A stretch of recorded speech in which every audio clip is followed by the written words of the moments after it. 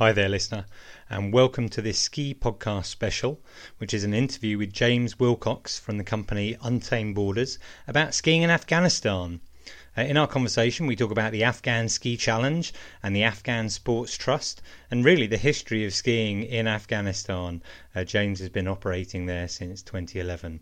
It's a really interesting story, and it's a place that I'll certainly be adding to my ever-expanding bucket list. Maybe you will be too. I'm here today with James Wilcox, who is the founder of Untamed Borders, and we're going to be finding out a little bit more about what they do. How are you, James? Very good, Ian. Thanks for inviting me on. Well, I wanted to have you on because I saw a really interesting article in the paper the other day about women skiing in Afghanistan. It led me down, as sometimes these things happen, a rabbit hole of all sorts of searches and things. And I discovered that your company, Untamed Borders, offer skiing to Afghanistan, and you've been doing it for quite a long time. So my company, and I know what you mean about the rabbit holes at the moment during COVID. You can there's not much else to do, so going down a bit of a Wikipedia rabbit hole. There's probably worse things to be doing with your time in the last 12 months. But yeah, my company, Untamed Borders, we organise travel to areas of Central Asia, the Middle East, and East Africa and Russia. And that includes Afghanistan. In fact, we began in Afghanistan and Pakistan. That was in 2007, 2008. And since then, and we started offering ski trips in 2011. So this year, literally earlier this month, we completed our sort of 11th ski season. It's COVID, so we only had 3 skiers go out to Afghanistan this year.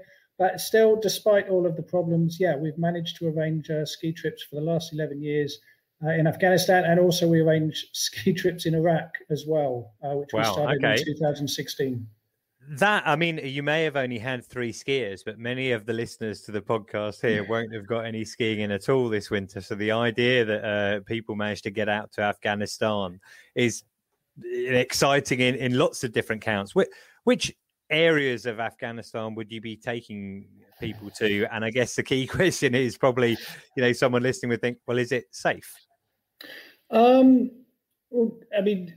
start off about in general in Afghanistan, most of safety is not a binary thing. It's not that places are safe or places are not safe.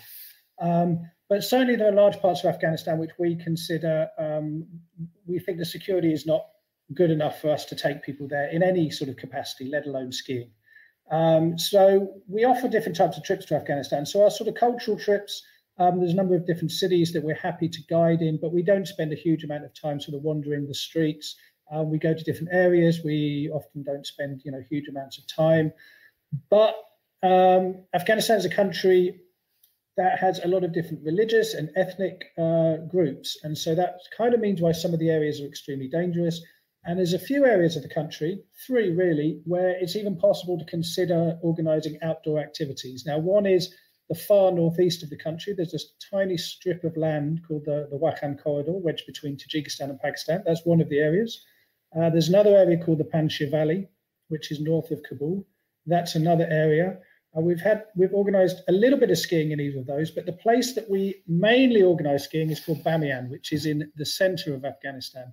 And the reason those 3 areas it's possible to do these kind of outdoor activities is because they're all the people that live in those areas are minority groups, and in the case of the Wakhan and Bamiyan, they're of a religious minority as well as an ethnic minority, and they're remote rural areas. So if we relate it to the UK, if you can imagine, there's big issues between, Lancastrians and Yorkshiremen and people from the south and the southwest. And there's a small valley in northern Scotland that nobody really cares about. Well, you can imagine, you could probably go up there and ski and do whatever you wanted and just avoid all the problems in the rest of the UK.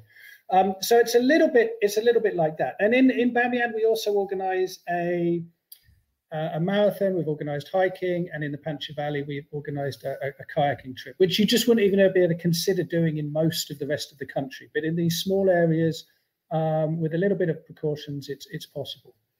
Right. Well, okay. It sounds fascinating. I'm assuming that you're predominantly ski touring rather than using any fixed lifts. Absolutely. So until 2 years ago, there were no lifts at all in Afghanistan. So it's all ski touring. Um, there, but 2 years ago, a small tow lift was built using a motorbike and a wheelbarrow to at the top, motorbike in the bottom, some thick rope, and people were pulled up. This year, it was upgraded, and a kind of, you don't really know, you might, depends where you've traveled in the world, you may not have seen them, but they're a little bit like a tuk-tuk, but a sort of transport tuk-tuk for goods. So one of those has been converted to, and it can now pull up to sort of 3 people and has kind of 2 speeds. So a couple of people get on and then they kind of are pulled up. So that is the extent of the lifts in Afghanistan. But it's a ski touring area. I mean, that's the joy of ski touring, is you can, well, safety-wise, apart, you can go where you want. And like, the Hindu Kush Mountains, they're kind of designed for that. They're rugged, they're raw. To go ski touring is kind of what it's all about. And what kind of altitudes are we talking about for staying overnight and then going up to? Well, in Bamiyan, the town is at 2,500 meters. So that's where occasionally people will camp out or stay in villages, but usually we would return there every night. And if we had a map, we'd be able to show you. But from the town of Bamiyan, there's a number of small side valleys that head to the south into the Kowi Baba Mountains. So there's about 9 or 10 of those valleys. So it's depending on which one you choose, there's a drive between sort of 20 minutes and 45 minutes to the final village. And that's going to be closer to 3,000 meters, somewhere, between 2,900, 3,200 meters, depends on the village. And then the top of the Kowi Baba Mountains are about 5,000 meters. But most of the ski touring takes place between 3 and usually tops 4,000 meters, depends exactly what's going on. So it's pretty high. Yeah. People that come in, have a night in Kabul, then fly out to Bamiyan, a couple of nights, and then you're ski touring at over 10,000, starting at 10,000 feet. Those first couple of days can be, can be challenging. But that's where, that's where the snow is, and the season can go on fairly late if you keep sort of pushing higher up, because at that altitude, especially on north-facing slopes, it takes a long time to melt. Yeah, I went out to Morocco a few years ago where we were ski touring with my brother, and most of, I can't exactly remember now, I think we stayed in a refuge. It was 3,000 meters and we were touring up to about 4,000 meters. The snow cover wasn't particularly good when we were there. What's the snow record like for those areas, Bamiyan and Afghanistan? It was pretty bad. It wasn't great this winter because you're so high up. What can I say? Once you get up to that sort of 3,000, 4,000 meters, the snow covering is generally fine. There's enough up there. It very much varies. Like Afghanistan doesn't see a lot of precipitation generally throughout the year. So if you're there in the summer, the autumn, you won't really see it rain. So all of the water for irrigation comes in the winter, comes as snow basically in the winter. So however much our skiers complain that the snow might be not that good this year, the farmers, it's much worse for basically Afghanistan if there's not much snow. So it does vary from winter to winter, but I'd say it's probably a touch better than Morocco, but similar kind of it's probably a similar kind of experience. It depends what time you go. I mean, if you go between end of Jan to about end of March, that's a good time. You're going to have some sort of reasonable snow, and you can always keep going further up. That's the thing with those mountains. If later on in the season, you can always find a little bit more, some sort of spring skiing conditions. But in Afghanistan, there's a lot of Central Asia. Once it gets to the spring equinox, the Persian New Year is in 3 days' time on the 21st of March. Once you get to the spring equinox, the seasons change very quickly. It goes from winter to summer in a couple of weeks. So this time, like the end of March, is really the time when the skiing is going to stop. Yeah. Well, I mean, for me, it didn't really matter to me too much on that particular Morocco trip, because what you're going for is not necessarily the snow, it's the whole experience. And I would imagine that's probably the reason that, your various customers have gone with you to Afghanistan over the years, just an opportunity to be immersed and to enjoy skiing in a completely different culture. Absolutely. I mean, the fact you've decided to go skiing in Morocco, there is a sort of Venn diagram of people that want to go backcountry skiing and people that like to go to interesting places. And somewhere where they cross, the idea of going skiing in Afghanistan is perfect. It's like that you're all in. For the other 99% of the world, they think it's a crazy idea, possibly on both levels, ski touring and Afghanistan. But yeah, if the majority of the people that come skiing, it's that combination. It's something that's new. It's something that is an adventure. It's to see some of the culture. Sometimes people stay on a bit longer to see other parts of the country. And also, people have seen some of the sort of images, some of the stories. The skiing in Afghanistan has been reported a little bit over the last decade in a couple of sort of films, in a couple of documentaries, and in newspaper articles. So people have picked one up and they've just been like, I've got to get out there. This is probably a good opportunity to actually ask you. I had the CEO of Battleface Travel Insurance on the podcast a while ago, and I'll drop a link to that into the show notes. But that particular insurance is available if you're traveling to a country where the Foreign Office advises against non-essential travel. I'm assuming that that's the situation for Afghanistan, is it? Yeah, well, I mean, during these COVID times, I think it's the situation for everywhere in the world. And I imagine Battleface are doing a roaring trade. But you're right. The majority of the government does advise, even in normal times, against travel to Afghanistan, as they do for a number of parts of the world.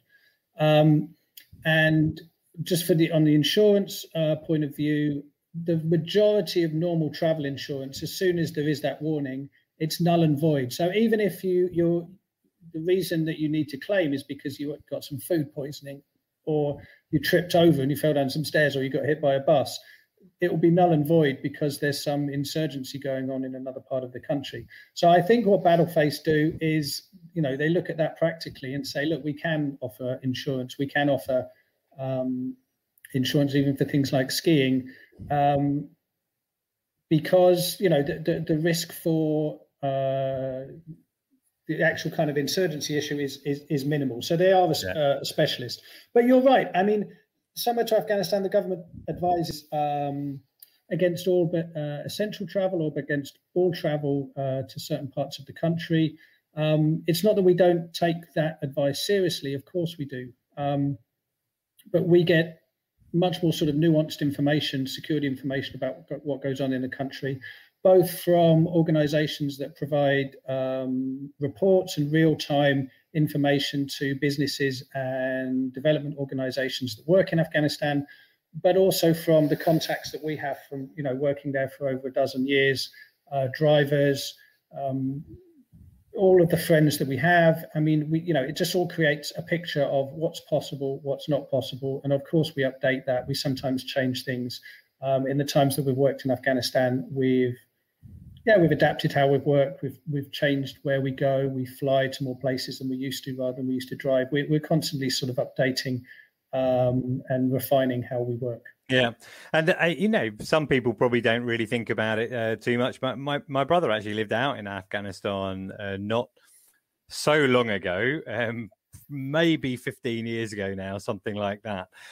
His partner at the time was working for Reuters as a journalist, and he was living out there with her. And, you forget that it actually is possible to go to these countries and travel around, etc. But there are some good reasons for heading out there, apart from just, the opportunity to go ski touring in Bamiyan.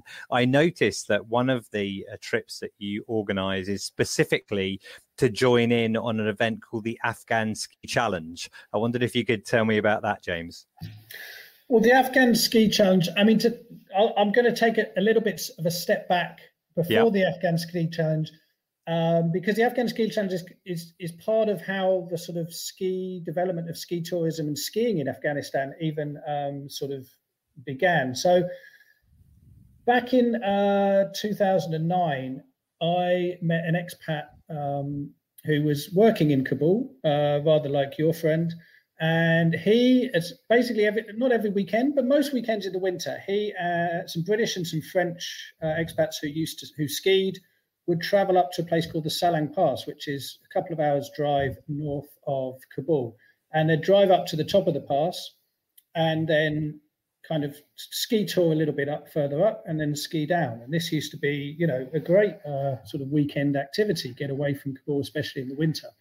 And I met him, and he said if I was serious about being an Afghan tour operator, I should offer a ski trip. So he said he would take a week off work if I brought some tourists over, and he'd guide them. He used to be a ski guide in Europe. So I said, look, this sounds like a great idea. So in 2011, we had, again, 3 ski tourists came over, and he guided them. Now, at the same time, there was an organization, in Bamiyan.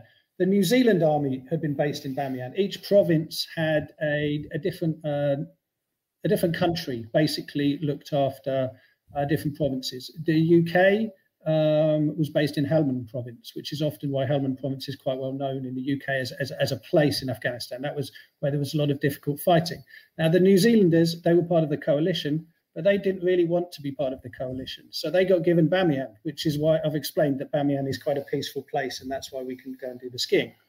Now, when they left different types of money for different development programs, and one of which was a tourism development program. And it was implemented by an organization called the Aga Khan Foundation. And the spokesman for the Aga Khan Foundation was a friend of my friend they went skiing north of Kabul. So any tourism development organization, he was like, well, what happens in the winter? Nothing happens in Bamiyan in the winter. It's in the mountains. Mm-hmm. So in the summer, people go up there. There's these beautiful lakes at a place called Bandi Amir. There's a lot of old Buddhist historical archaeological sites. It's fantastic. In the winter, nothing happens. So he persuaded them to implement a winter tourism section to that project. So that happened at exactly the same time as we were bringing our first tourists over. And it also, at the same time, in 2010, a Swiss journalist called Christoph Zürcher was stuck in Bamiyan in the winter. He couldn't fly out. And he's Swiss, so he's stuck in the mountains. There's lots of snow. So, of course, what does he do? He looks for a pair of skis.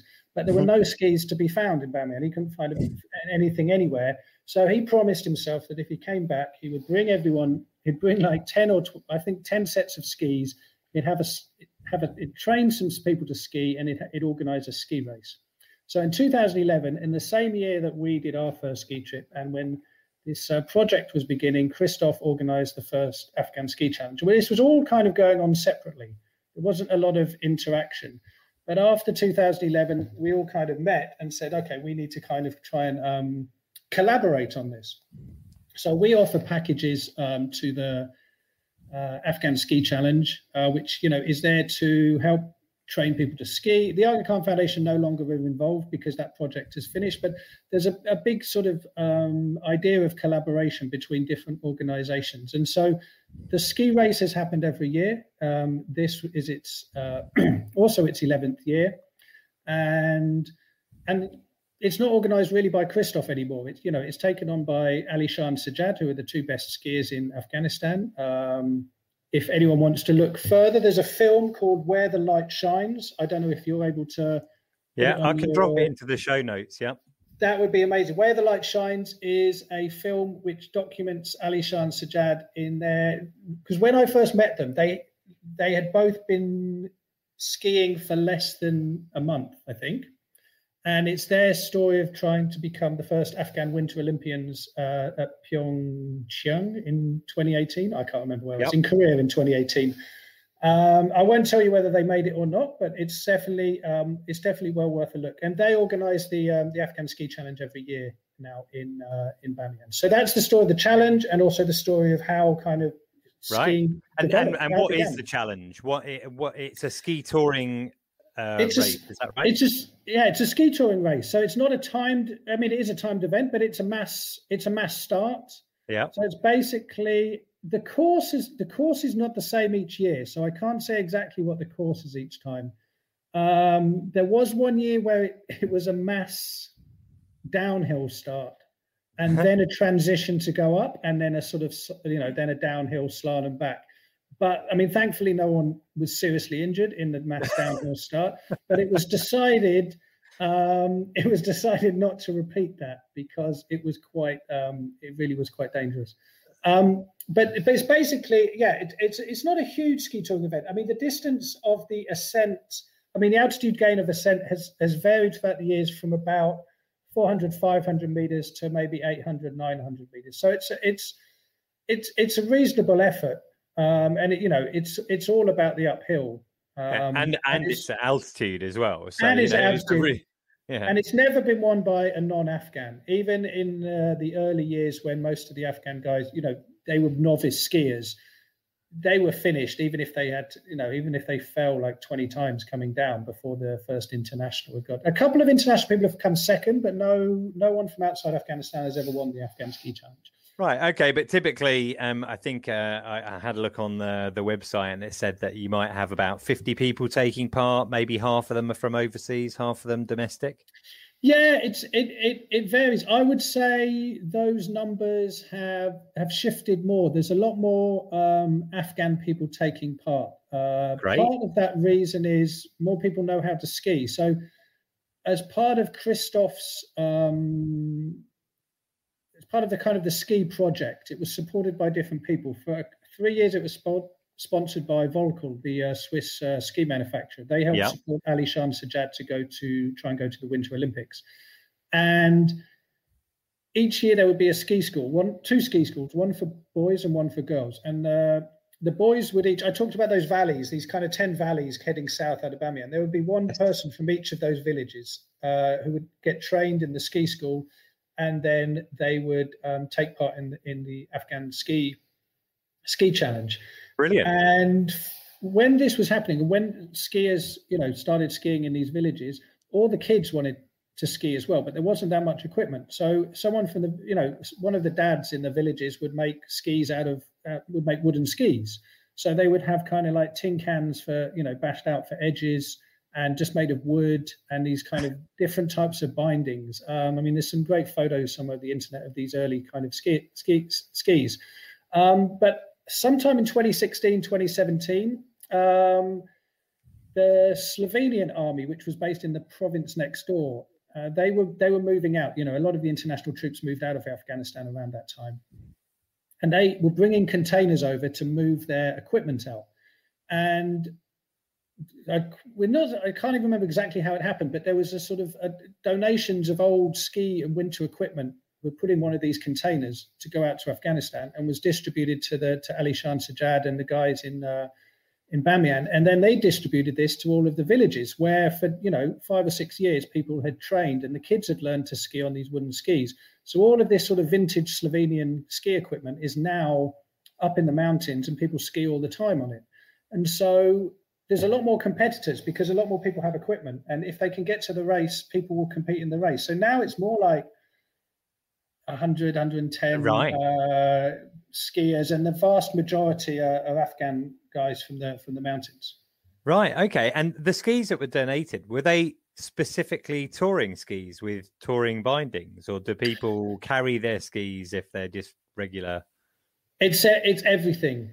It's like you can imagine, if you just went round and just said donate all your old stuff.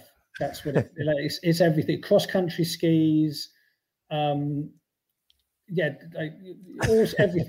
you can imagine. It doesn't all work together, but you can make bindings work. You can rope it up or do whatever you want. So that's just all sorts of stuff.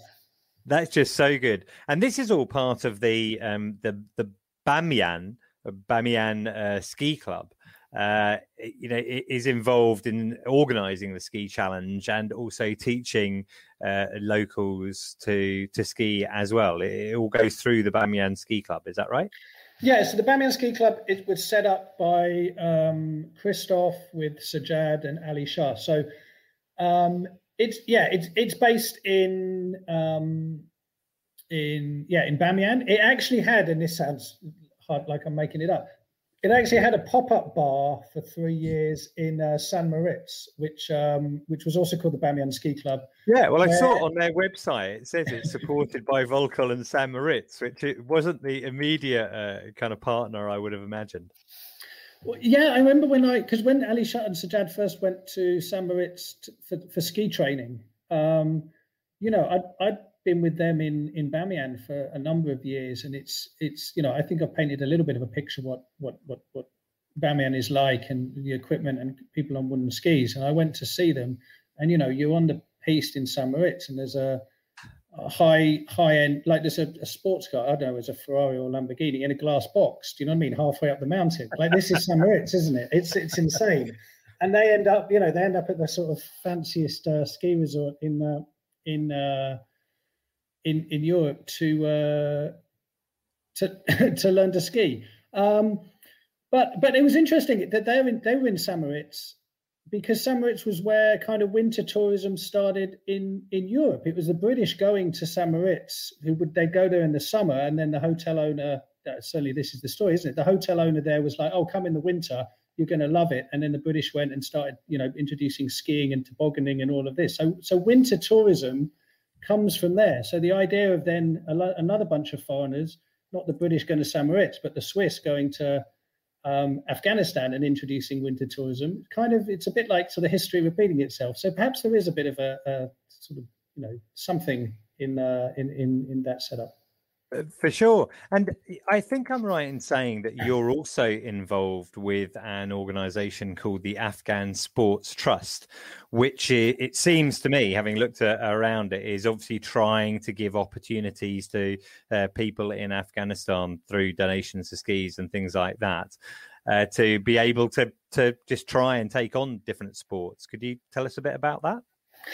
Yeah, so the Afghan Sports Trust, I'll give another bit of a background to how it was founded, and then that leads into what its aims are. So I talked a little bit about the Afghan Ski Challenge, and the Afghan Ski Challenge was great. I mean, it was an event that attracted a few international people, but it was good for Bamiyan. I was saying how people really wanted to compete in it.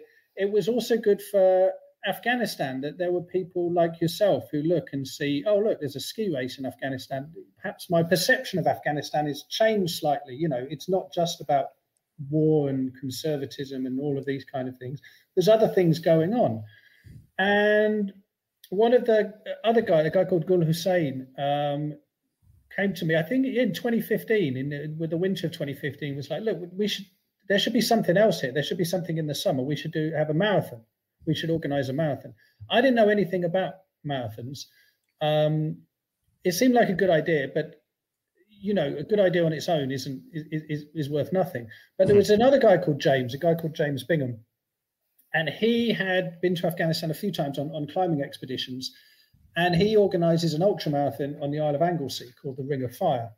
And I was like, maybe we should ask him. He would be able to give us some tips. And it turns out he was kind of looking for a new challenge. So we, in the autumn of 2015, organized the first marathon of Afghanistan.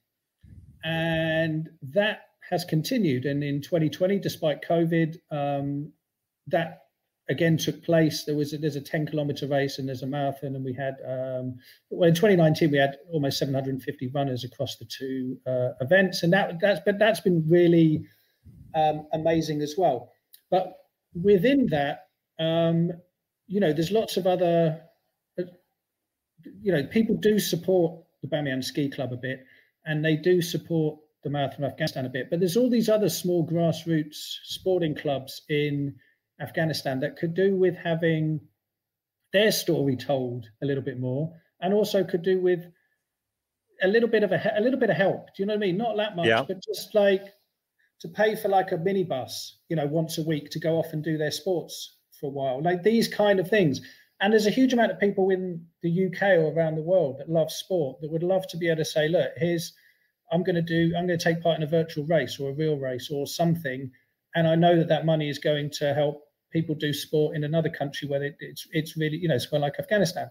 So James, with the assistance of myself and a few other people, set up the Afghan Sports Trust as kind of an umbrella organization to link people that are interested in Afghanistan or have been to Afghanistan skiing or running or all of these kind of things, or have maybe worked there, to sort of be a conduit to link those people with, grassroots sports in Afghanistan that needs a little bit of help.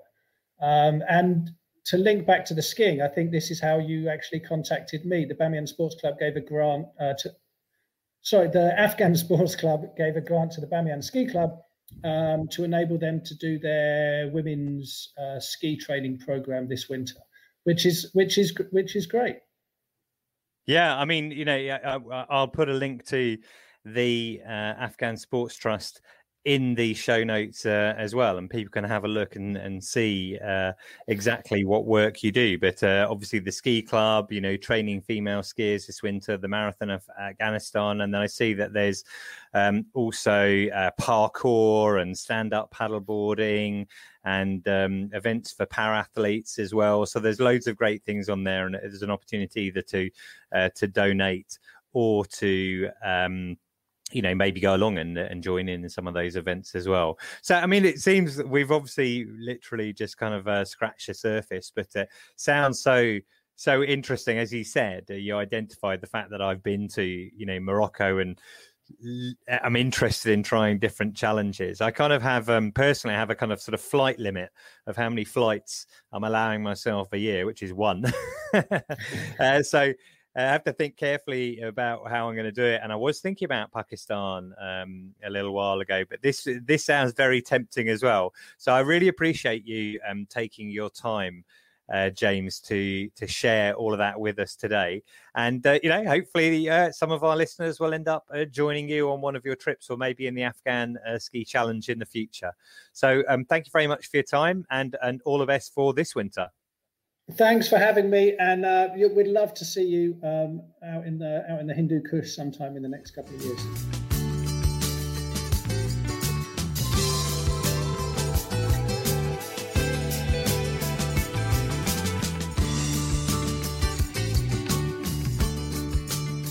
Hi there, listener. Ian here. I just wanted to let you know that you can now support the Ski Podcast at buymeacoffee.com. This blank season has been a tough winter for all snow lovers. I've spent a lot of time and put in a lot of effort to try and give you an episode every week through this winter to give you your taste of snow, even if we can't go out there ourselves.